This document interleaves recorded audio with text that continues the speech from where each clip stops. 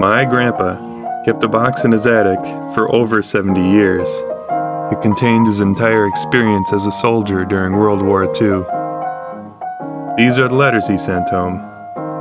Hello and welcome to Airmail from DIP.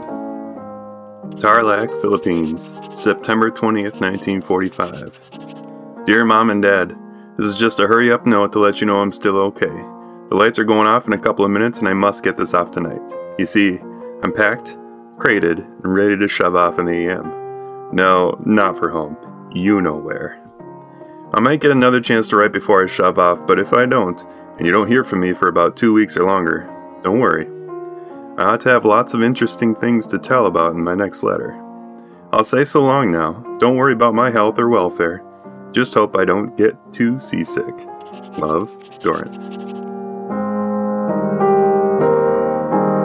This project is created by me, Christian Olsen, with audio production by my brother Eric at Olsen Media.